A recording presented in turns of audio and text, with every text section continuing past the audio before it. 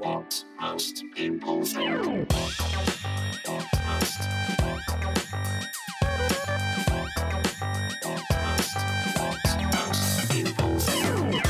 Hello and welcome to episode 119 of What Most People Think.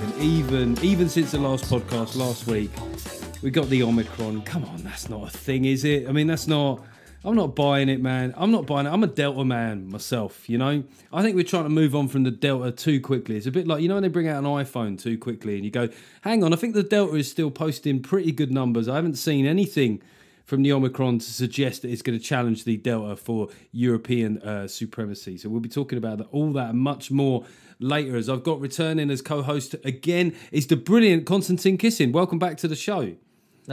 Jeff, thanks for having me. It's a real pleasure to be back, especially with the horrific Omicron virus, which is yet to kill anyone.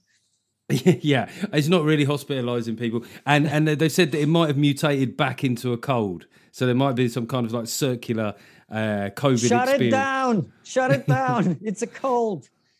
Have you had your third, fourth booster? Have you? Were you on your fifth? I'm old school. I'm unvaxxed.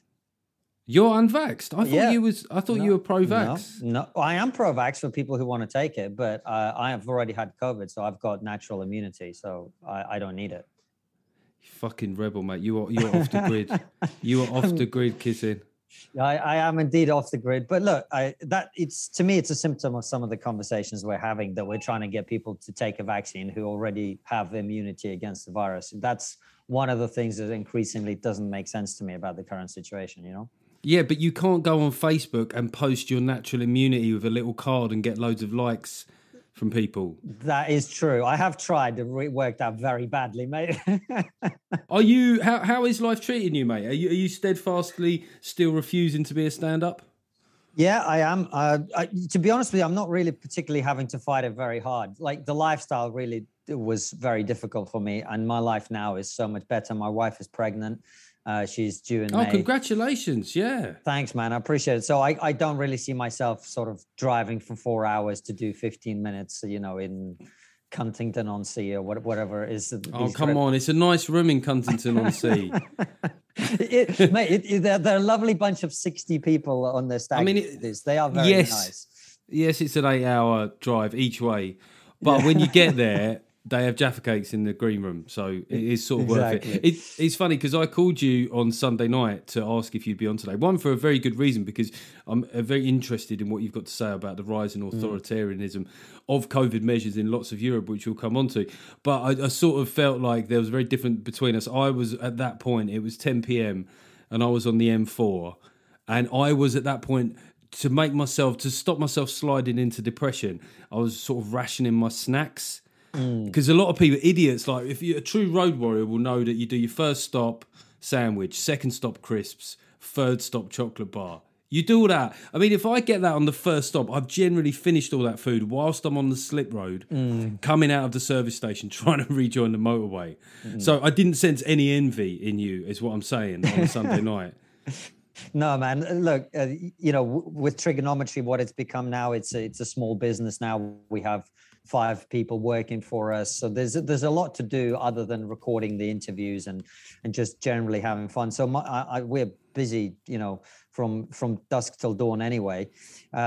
So just adding more road travels and all of that doesn't work. And also, we've started doing live shows as well. We're just about to do our third one at the Leicester Square Theatre, where you gig when you're doing your tour, in London, and that sort of adrenaline, the need for a bit of adrenaline and approval from actual physical people, so that I can go home and feel good about myself. That still happens every now and again. So when is that date? Let's get in an early plug for that date. Well, it's our last live show of the year, and the last one we've got booked in so far. It's this Saturday, the 11th of December. The 11th. With Aisha Canby, who's one of our favorite guests. She's like a philosopher stroke fashion stylist. Wow. That classic Venn diagram. Exactly. Very compatible skill sets.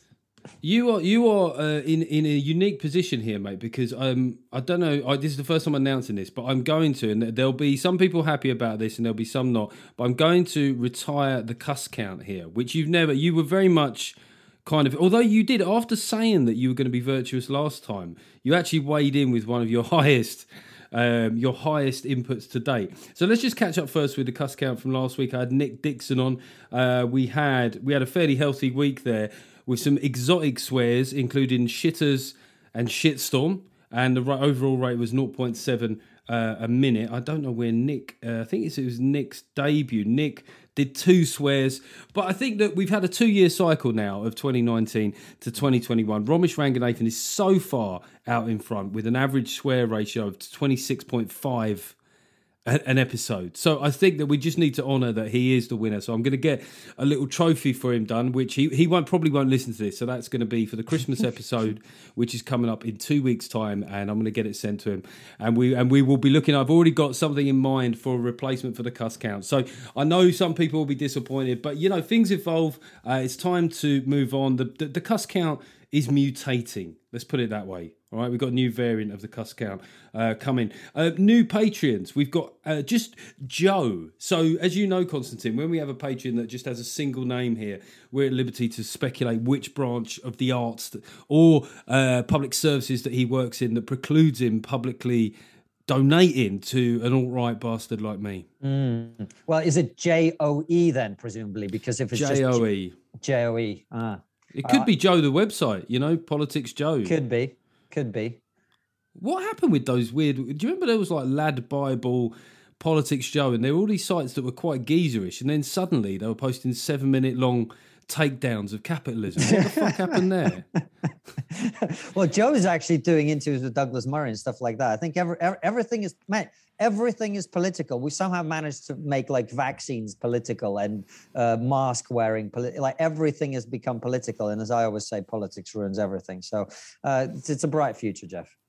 Well, I mean, just the word Lad Bible. If I'm going on Lad Bible, I don't necessarily want to see sort of like explorations of, the process of exiting Afghanistan. I want to see a woman that's got breasts that can kind of like kickstart a monster truck, or that's what I'm thinking. Lad Bible. Maybe the definition of being a lad has changed. Maybe. Young listeners going, well, obviously it has, Jeff. You're a fucking dinosaur. Move on. A woman with breasts. How dare you? Well, this is the thing now. Is I do wonder. I think the blokes still like boobs. I've got to say, and so. The fact that men don't look at them in a kind of semi-mainstream context, I don't think that fascination has gone away. You don't reckon that just a few people running around screaming at men has changed thousands of years of biology, Jeff? Yeah. Well, I think you've driven it underground now, and that's why you get. The thing about Konstantin is the thing about breasts, Konstantin. The thing about breasts was like, but with like Nuts and Zoo and FHM and all that sort of stuff, was like you had kind of. I don't know if it's soft porn. It was just kind of glamour modelling and type. But that was there for the more vanilla taste. It was just looking at kind of naked forms of women. But if now that doesn't exist, you get corralled into porn websites where the options are a lot more savage. Is that your excuse, Jeff? You know what happened, right? Look, love. I know you caught me watching this hardcore porn, but what actually happened, it was FHM no longer being available. Yeah, I mean, I grew up. I used to look at the lingerie section of the I was going to say the Millets catalogue, but I don't think the Millets catalogue has a lingerie section. But there's an element of truth, isn't there? If you prohibit something, it's like drugs. Like for a while there were these legal highs, and they kept on making them illegal, and then they kept changing the chemical composition. And I think essentially that's what's happened with porn. Is the chemical composition of porn has now changed to where, I mean, it always makes me laugh when you go on like romantic porn categories, and you think, well, those titles don't sound that romantic to me. Maybe the definition of romance has changed. But so it's like super skunk, basically, is what you're saying. That's exactly what I'm saying. Thank you for helping me. My reference was just going all around the houses. But yeah, porn is basically the sort of sexual equivalent of super skunk now. Got that hydroponic shit. So Joe, he might work at a funky website. Adam Bradbury. It's a classy name, that, isn't it? Adam Bradbury. I think Adam Bradbury maybe was a guy that got in a part in the very last season of Downton Abbey, I reckon.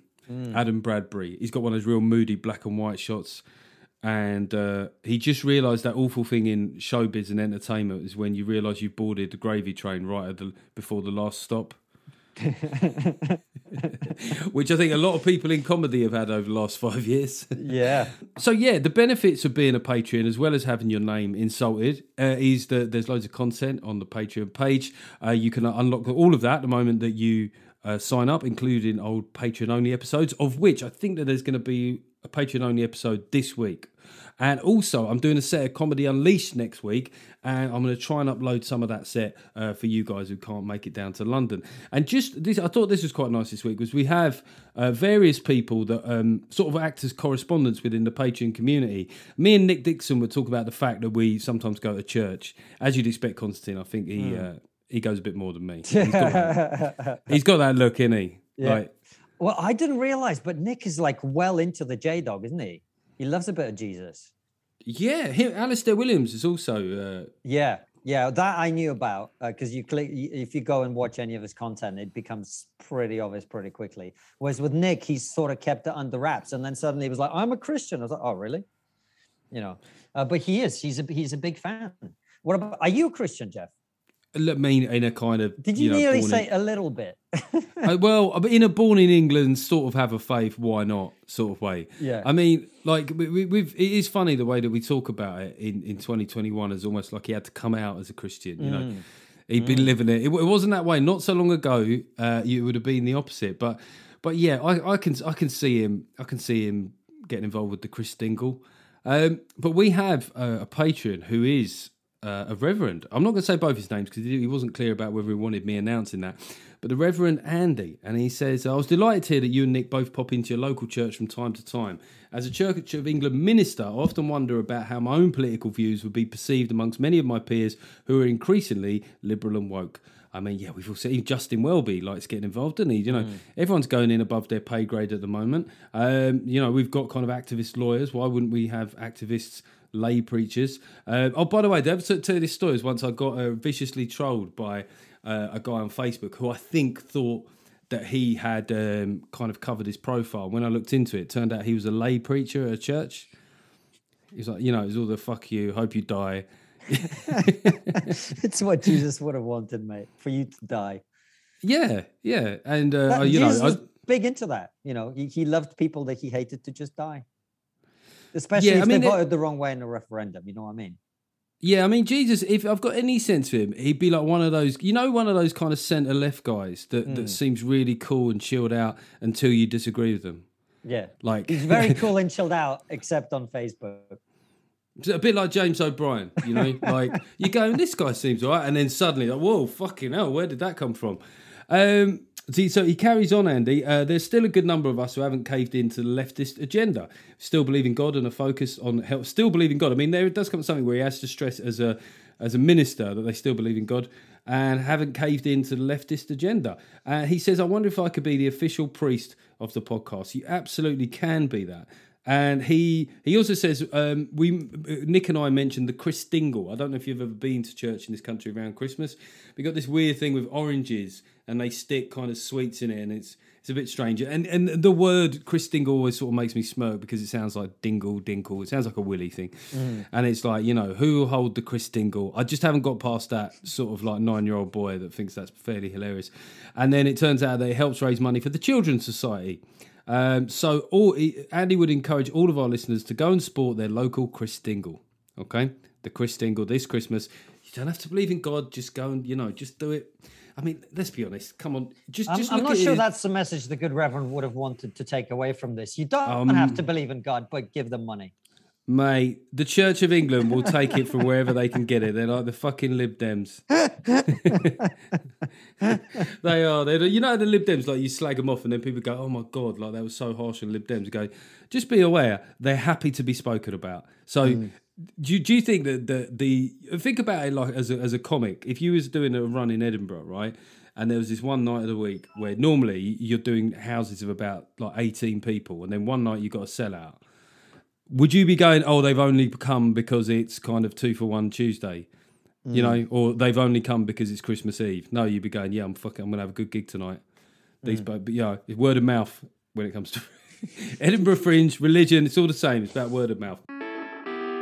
So let's look at the subjects that we're going to be talking about here. As I already teased here, we got the succession of authoritarian reactions in particularly Central and Northern Europe. And then also, just briefly as well, talk about the government who basically last weekend seemed like they went and had a dodgy policy curry and then spent the weekend splattering the walls with shit ideas. I mean, it just was... it's clear that someone in government just got a bit spooked by the polling figures and you had Rishi shaking hands with soldiers, you had Liz Truss in a tank, Boris dressing up as a copper. I mean, it really was fairly desperate stuff. So we'll be talking about all of that. But just before we get into it, thank you and a fuck you. Thank you. Look, if there's one thing that's going to save my December, it's this. The Ashes starts tonight as I'm recording it. So probably by the time this is even uploaded, all hope will have been lost. Joe Root would have probably been kind of like run over by the thing that they used to flatten the pitch. Ollie Robinson will probably not have only had surfaced more racist tweets, it will turn out that he is actually a sort of like fully paid member of the neo-Nazis. But as I say, I've got cricket in December and it's a brilliant distraction. And also at the end of December, I don't know if you're a Star Wars fan, Konstantin, but the Book of Boba Fett miniseries gets going. And it's quite incredible with the character of Boba Fett is that he actually only appeared in the original trilogy for like 5 minutes on screen, but built this mythology to the point where you just start thinking with Star Wars, eventually everything's going to have its own miniseries. You know, Princess Leia, the woman that did Princess Leia's hair in the first one, you know, the two buns, she'll have her own miniseries. But I've got high hopes of this, so I'm thanking in advance, which is always tempting fate. But a fuck you is about Meghan. So she won this court ruling against the Mail on Sunday. So this was that she published, they published a private letter to her dad, Thomas Markle. So she won quite comprehensively. She won the case in the end. But there was some interesting stuff that came about in the course of it. One that the letter was basically written by a committee. Did you see this? No, so there was some real... I haven't followed it. So it was just an innocent, personal, private letter to her dad that happened to be written by some of the greatest PR minds in the country, right? There was an incredible level of science in it where they made sure that every sentence naturally ran onto the next, so you couldn't quote it out of context. So there's a part of me that goes cynical, and another part of me goes, what are their hourly rates? You know, that's literally what I was thinking as you said it. Like, that sounds like a great thing to get some advice on. Well, you know, when they fully go for the cancellation of trigonometry, I think you're going to have to when you have to like lawyer up. Lawyer but up. I don't know what we'd have to lawyer up for. It's like, it's an interesting thing because we are waiting for like the Guardian to do an expose on us. Do you know what I mean? Because it will happen at some point. I'm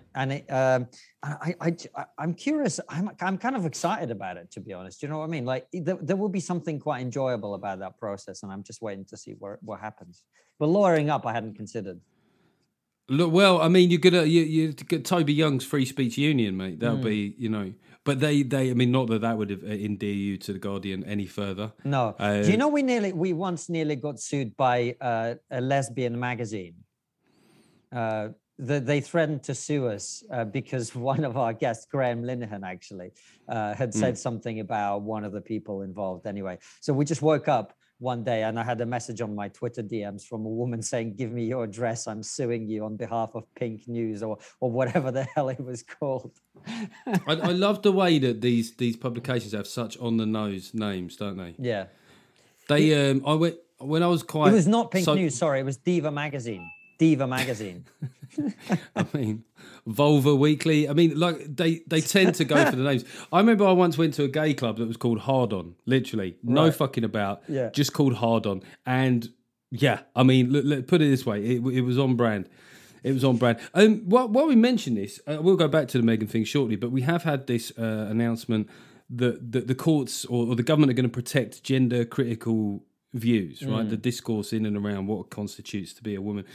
And like, I think we've had this chatting away before, but I do think that it is kind of odd that we have to legislate or certainly make an announcement that there are a lot of women that think that the biological experience of being female from birth is slightly different to having become female at a later point in life. Disgusting, isn't it, mate?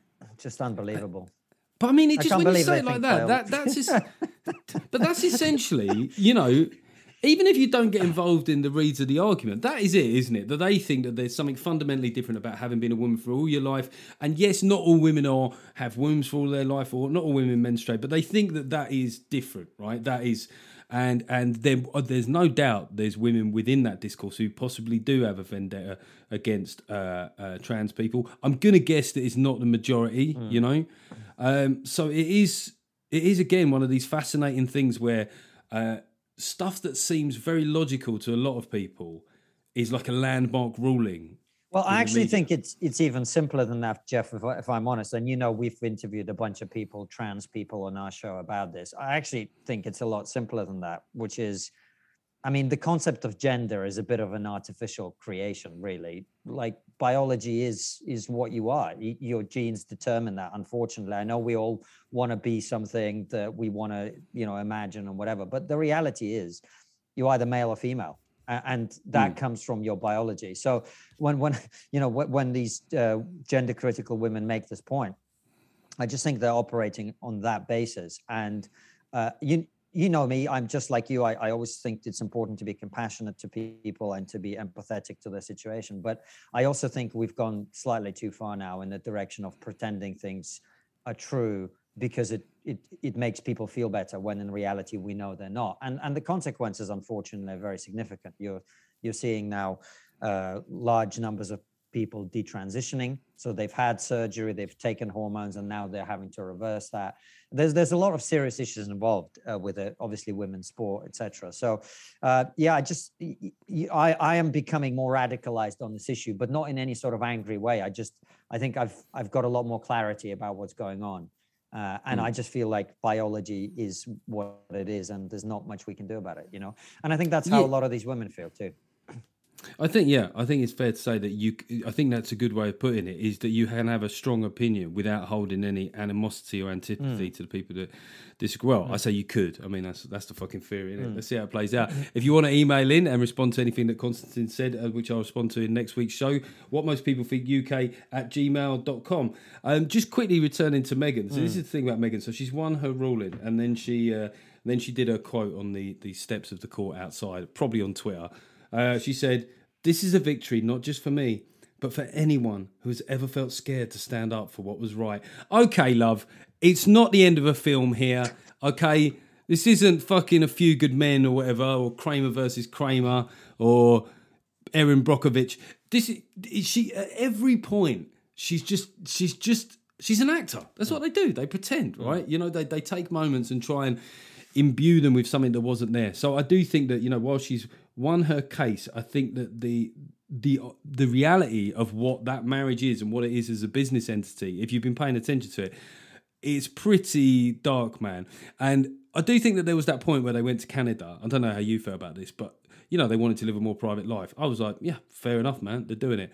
And then they moved to LA. And I think that pretty much is where most of us, we move somewhere else as well. Okay, right. Let's get into the first chat, which is about COVID authoritarianism.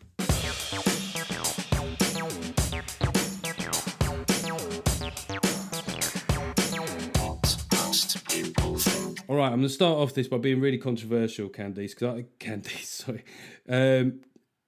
I'm going to start this by being Who's Candice, really... Jeff? No. We're not moving past this, Jeff. Who's Candice? We luckily for me and my marriage, I do have a reason for why I said that. So I'm often, you know, I have a reputation for being a bit of a pussycat and a bit tame on this side of the political comedy fence. But I'm going to start off by really taking a risk here and reading out a quote from Candace Owens, who is quite a controversial figure. Well, I mean, she's a controversial figure in America, and a lot of people are aware of her here. It's fair to say that she's on the cultural and political right.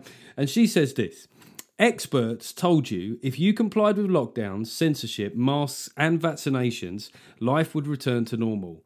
Conspiracy theorists, inverted commas, told you COVID was never going to end, and governments would use it to usher in a totalitarian new world order. Who do you believe now?" Now, just the way she put that, as much as I take the piss out of conspiracy theorists, as much as it kind of winds me up the way that they can always come up with a convenient fucking put a bow on it answer, there's a lot of truth about what she's saying there, isn't there? If you look at the beginning of this, where a lot of people were saying, oh, this will become vaccine passports, this will become compulsory, not even maybe 9 months ago, that was described as a conspiracy theory, and yet here we are. Where are you at with all this? Well, I'll address that in a second, but Jeff, if you just zoom out for a second and think about the sort of things that have happened in the last 4 or 5 years. I mean, I remind you that according to the official media narrative, Donald Trump was elected because of the Russians, as always, right? Brexit happened partly due to the Russians, as always. There was all of this stuff that the media were telling us that was true that actually turned out to be a conspiracy theory, completely untrue, completely bogus, made up, no evidence. The guy behind the Steele dossier, which was the dossier on which the allegations about Trump and Russia were made, is now going to prison. Right. So we've had years and years of government media sponsored, government authorized conspiracy theory. And now what you're seeing is a lot of the people who look, I laugh at conspiracy theories as well when they're of the sort of David Icke 5G causes COVID variety. But the idea that governments won't use an opportunity like this to seize more power, that's not a conspiracy theory, that's just a fact. And you're seeing it happen, Germany, Austria, Czech Republic. These are all countries that are segregating the unvaccinated from the vaccinated. They're talking about mandatory vaccinations from early next year.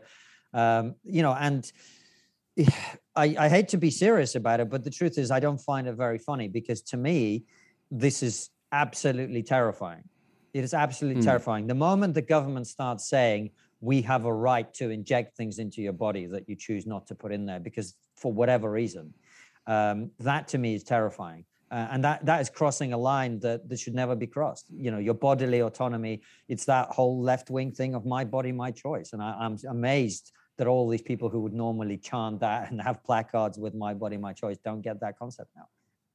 Well, man, it's almost like the people that were talking about the economic harm of Brexit suddenly forgot about that when lockdowns caused a 20-point drop in GDP in one quarter. So we all move arguments. I mean, let's just reflect on what measures there are. As far as I know, I mean, there are some version of vaccine passports in most major European countries. So that would be France, Germany, Austria, Italy, I think. Yeah. Oh, Italy is terrible that way. Yeah, very, very hardcore. We have some audience members from Italy. I don't think so. I'm not sure about Spain, but they've gone one step further. Lockdowns for the unvaccinated in Austria and Germany, compulsory vaccinations in Austria, and also, it's quite clear that the German government will bang up for banging a needle into the arm. I mean, they can't wait. They can't wait. So, I know like it's an old hoary joke about Austria and Germany. I mean, look, there's certain jokes that you can make here, but it is really troubling. I mean, you grew up in an authoritarian country. Do you think that makes you perhaps more disillusioned by these developments? Well, I mean, maybe it's that, but it's also, I think that I'm sort of paying attention to, I'm trying to educate myself about the history of all of these things. And if you think about it, the people who were segregating people based on their various characteristics, the people who were forcing people to have medical procedures, the people who were organizing camps and all of this other stuff, they're still alive, some of those people. My grandmother is one of them, right? She's 95 years old. She experienced the Second World War. So we are just those same people. We just got smartphone now. So the idea that we are starting to apply some of the same actions towards people. Look at the way that people who are not vaccinated have been demonized in recent weeks. To me, it's just been absolutely shocking. And I think the reason that's happening is politicians desperately want the scapegoat for everything we've gone through over the last 2 years not to be them. And so it's convenient. It's very convenient if you can blame everything that's happened on this small group of people who are quote unquote not following the rules, but actually, those people aren't the reason we had a pandemic. Those people aren't the reason that the large numbers of people died. The vast majority of people died last year during the big peak, right? We're not seeing mass hospitalizations or mass death or anything like that at the moment.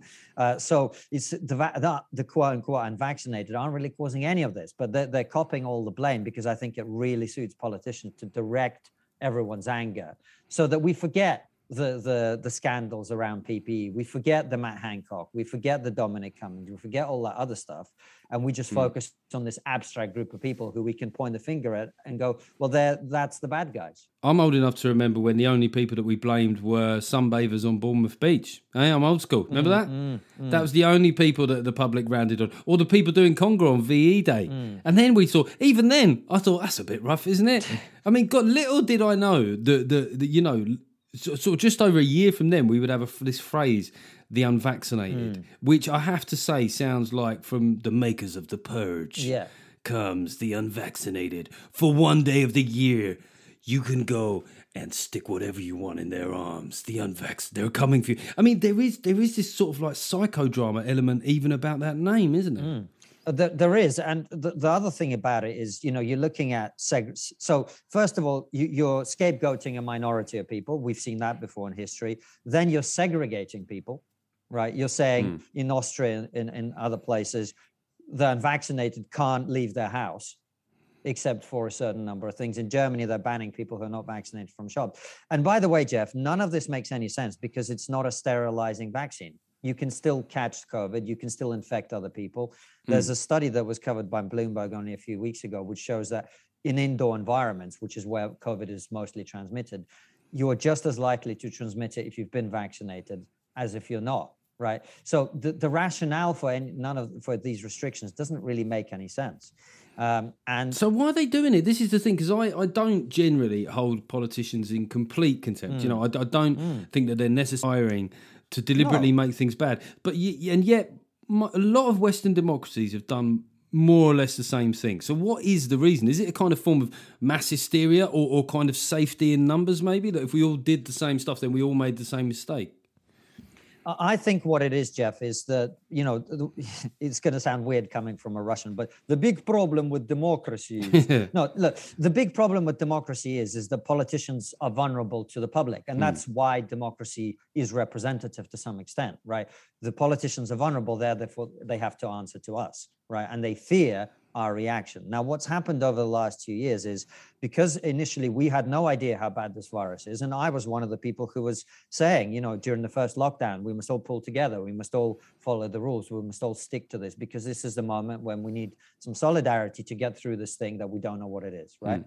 And during that period of time, we had a woman on our show called Laura Dodsworth. She wrote a book called The State of Fear, A State of Fear. She talks about the fact that government weaponized behavioral science to scare people massively into treating this virus very seriously. And that may have been necessary to some extent to get people not to take the piss initially. But unfortunately, one of the consequences of that is people are now massively overly scared of this virus compared to its actual effects on society, to the number of people it affects, to how many people die from it, etc. So you've got this massive fear in the public, which the government have created. And now the government fear the public who fear the virus. And so they have to do everything. That's why every time you watch a Boris Johnson press conference, all the questions from the mainstream media, why is it not harder? Why is it not deeper? Why is it not faster? Questions you and I are both familiar with, right? It's all of that stuff. Because the environment that we've created is this massive overrepresentation. Just final point on this, you know, there was a study in America recently which found that people who watch CNN think that if you catch COVID, you're like 40 or 50% likely to go to hospital, when the reality is it's like 1% or even less.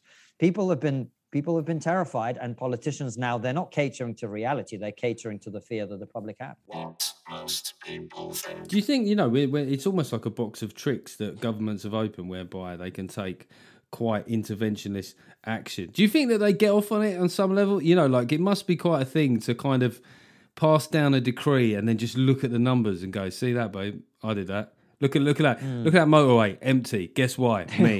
Yeah. Do you want to know what power looks like? Okay. I'm gonna say all hairdressers need to shut. 2 weeks time, everyone will have shit hair. Why? That's me. That is power.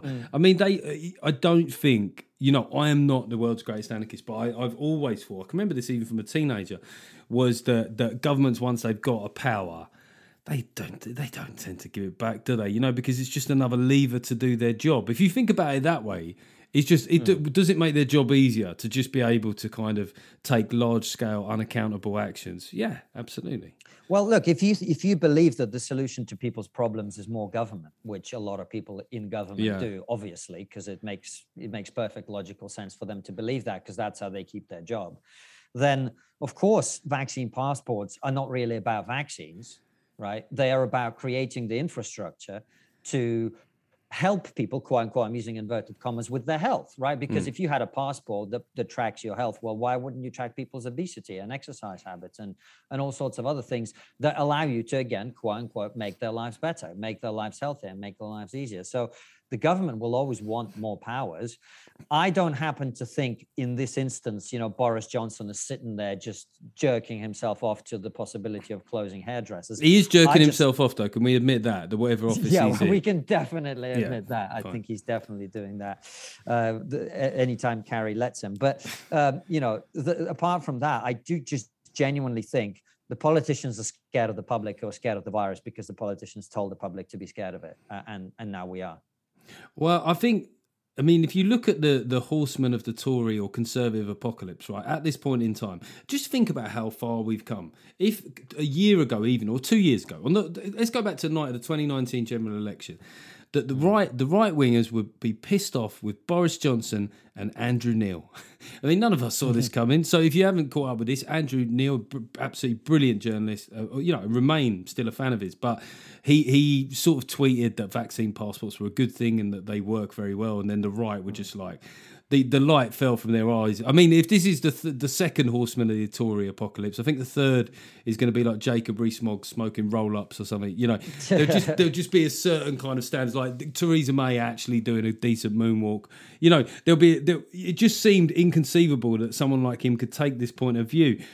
Is there a danger here that people get so radicalised where I saw a lot of right-wing people going, well, I guess that's him finished now. I'm going, don't sound like the left. That's what the left do, where they go, I know, man. There's one opinion that you didn't like for a guy that's had a prestigious and, exalted career over many years. Let's not dip into that.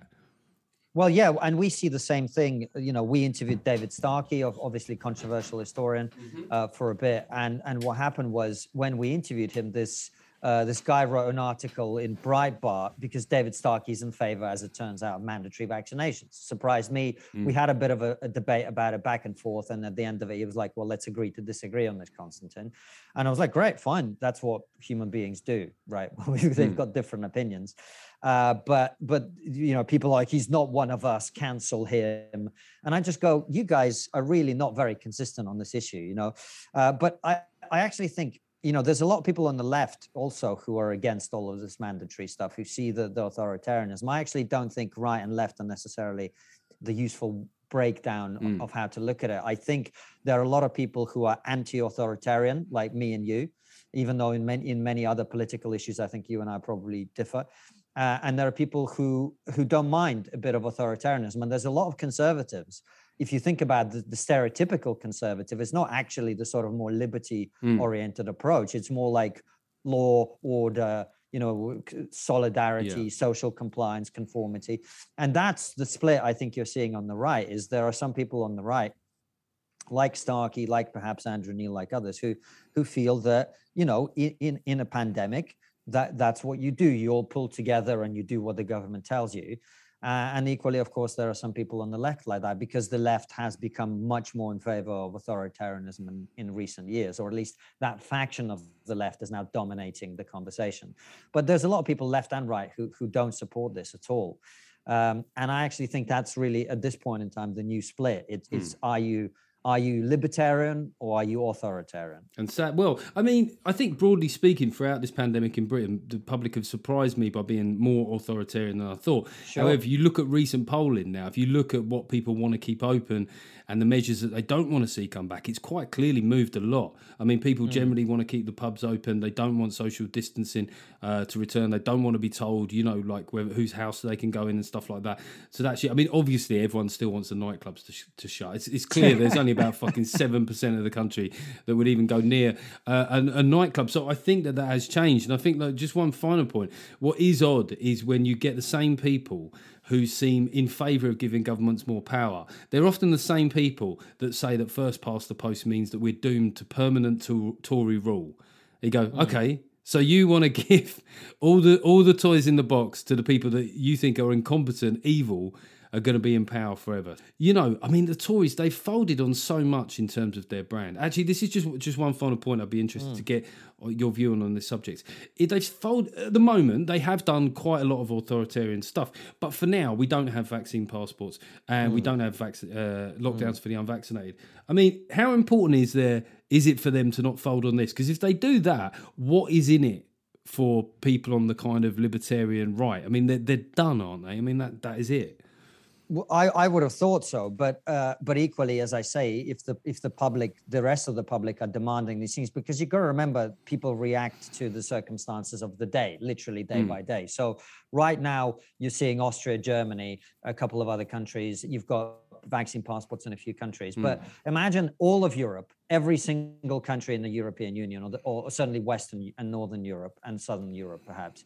Let's say they all do this, right? Because Greece is fining unvaccinated pensioners €100 a month if they don't take the vaccine, right?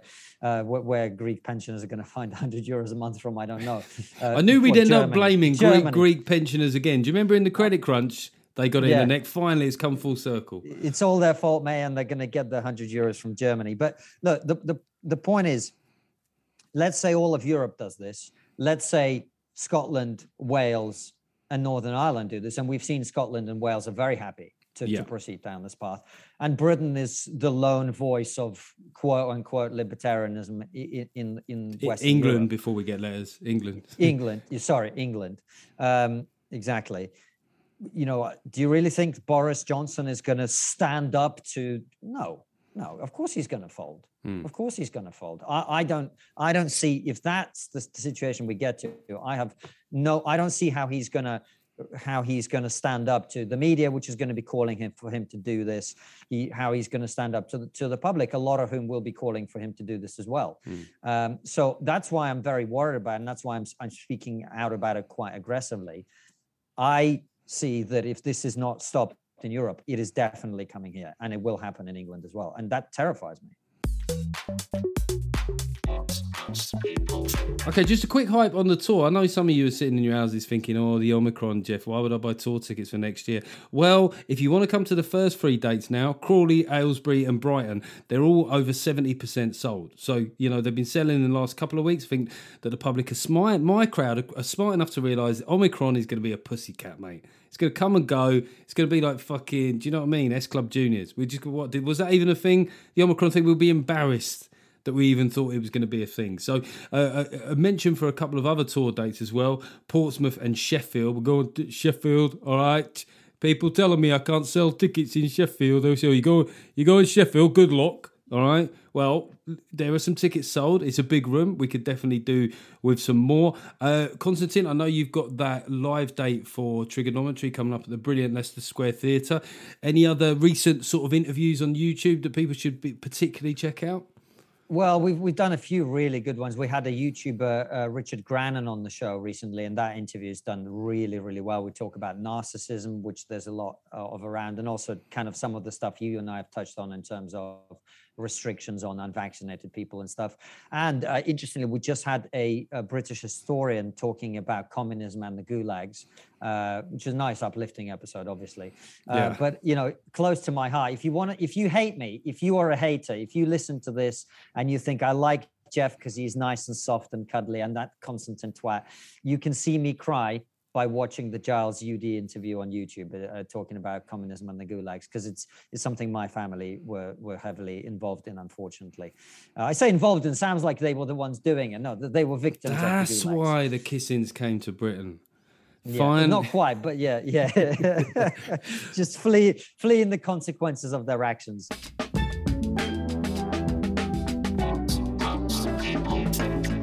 We're going to crack on, do the next story in the letter quickly because we're getting towards the hour here and Konstantin is a busy man. We mentioned earlier the policy diarrhea that the government had. And of course, one of the old staples of any sort of like sitting administration is war on drugs. Okay, like Boris has basically gone, I want to do a dawn raid. Yeah, I want to do a dawn raid. I want to be there, you know, in that sort of like soupy blackness of the early morning. He didn't really work out what he'd look like in the police clobber, and I did do a tweet which did quite well that said he looked like the steward in the away end of a non-league club. You know, one of those weird guys there that just looks like he's on day release or something. And there was a number of headlines that came out of this, which was one which I thought was hilarious. Drug sentences more severe for middle-class cocaine users. It's just the most fucking mental. You can't do that in law. That is not a thing. Yeah, how are you going to have a different criminal justice system for middle class people? How do you even work out who's what class? Well, when they arrest them, if they've got a bit of Charlie on them, and then you just go, "Cool, blimey, Governor, I didn't even realise that was in my pocket, Mary Poppins. I was sticking that right up my Utah. I've had a pot noodle in my time." I mean, it's the most fucking ridiculous thing. You can. I mean, look. As a Russian Jewish man, I'm not sure I'll be able to get away with that, mate. Well, certainly, if it's a left-wing copper, they were like, "You're just me doing a Cockney accent." What you'll also get is lawyers that will then be kind of their whole goal will be to prove that their client is working class. Can I just submit for the record here some video footage of my client at a wedding in the early 90s doing Oops Up? That was quite clearly, you can see there, just rock the footage back there. Yeah, Oops Up, he's tapping on both sides. Konstantin, do you know what Oops Up is? I'm sensing a blankness. And not just because you didn't laugh, I could just see the blankness. Oops Up is a working class thing at weddings where everyone sits on the floor and goes, everybody say, oops up, side your head, and you kind of tap from one side to the other. Oh, why do you do that, Jeff? Why, mate, why do we eat buffets that are all the same colour? Because it's good. It's good. Like, let's make it a bit more light-hearted here, but I fucking love a beige buffet. It's coming up to Christmas. That nothing beats a buffet where you've got 18 different foodstuffs and one colour. Yeah? Because then it's all about the dips. This is England. This is. I mean, I am. People think that I crank this stuff up, and I do like the odd fancy food. I won't lie, but I'm never happier than when I've got an Iceland fucking prawn tempura, oven baked prawn tempura with. I'm going to start salivating here. I need to move on. But just a couple of more things coming out of this is this County Lines gang. So could we pick a more kind of serious sounding name for these hard ass gangs? Is it just me, or does County Lines sound like a pamphlet from the parish council? Yeah, or like some kind of shit BBC drama, like about something that, do you know what I mean? Like, you don't even know what it's about. It's just something that happens outside the big cities. A shit British version of Parks and Recreation. Yeah, exactly. Something like that. Look, yeah, I agree with you. I agree. These are obviously actually very serious things, and the name doesn't do it justice. But you know, on this other thing is like, whatever restrictions people apply, I just think they should apply equally, right? So, for example, if you're gonna with the COVID stuff, if you're gonna target people who are unvaccinated because they're an extra drain on the NHS, we got to do the same for obesity. I'm just saying, right? And it's the same here. If we're gonna have some kind of new restrictions on drug users, I want the cabinet to go in every morning and get a nice little test, and all the media as well. And let's see how long this policy idea lasts. You know what I mean? Well, there's an old phrase about why don't you drug test teachers? Because there wouldn't be any teachers, right? That is, you've got to be careful what you wish for. It's just such a I feel like it's a very old fashioned playbook here. I feel, if we talk about what most people think, I think the public have possibly moved on a bit in terms of their idea of drugs legislation. But the government, and I don't think it would be any different if Labour were in, they're just running scared of one of the main tabloids accusing them of being soft on drugs, right? And they just think, it's pretty kind of naive. They think, excuse me. It's pretty naive because they just think, this will play out well in the Red Wall. They like law and order. Yeah, I'm not sure it's this. Do you know what I mean? No, what they mean by law and order is reducing crime. And maybe turning up to like muggings and violent attacks and burglaries when they happen. Yeah, something like that. Instead of policing hate speech online and all of this nonsense about targeting middle class. Like Sean Bailey, who ran for London Mayor as a Conservative. This is one of the things that totally lost any credibility, I think, with a lot of people with him. He started talking about how we've got to crack down on drugs. Look, the entire cabinet have basically admitted there may be one or two, Puritans in there taking serious drugs I've never taken. Right. Well, the last Conservative leadership thing, it was almost like a game of top trumps, and I think Rory Stewart won in the end with fucking opium. Yeah, exactly. So you've got these people who all admit to taking hard drugs now, quote unquote, cracking down. What are you talking about? Maybe it's the only way that they can go clean. They've decided that they've basically had... The way to kick the habit is to stop everyone doing it. Yeah. Yeah, and another thing is I just don't know if we need any more state interference in our lives. I think this would be one area we need to make some money. We could do with freeing up police time to actually respond to burglaries. So maybe legalise drugs. How about that? Maybe go the other way. And also decriminalise most of your cabinet.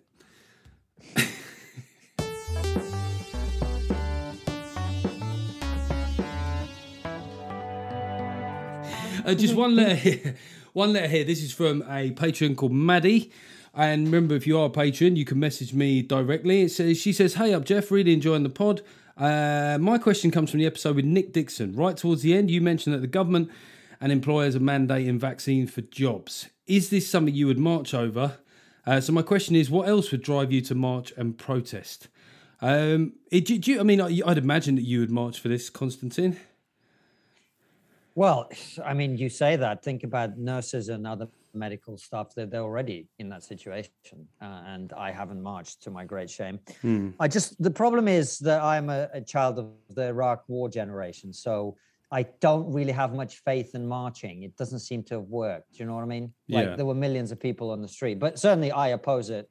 I oppose it very, very strongly, which basically constitutes me tweeting about it every now and again. I mean, it would be great content for Insta, right? You know, I mean, let's just be cynical about it. If I went there, and if we're lucky, a couple of people might recognise us, and then we get a few. I mean, let's just look at it from a business point of view. What's in?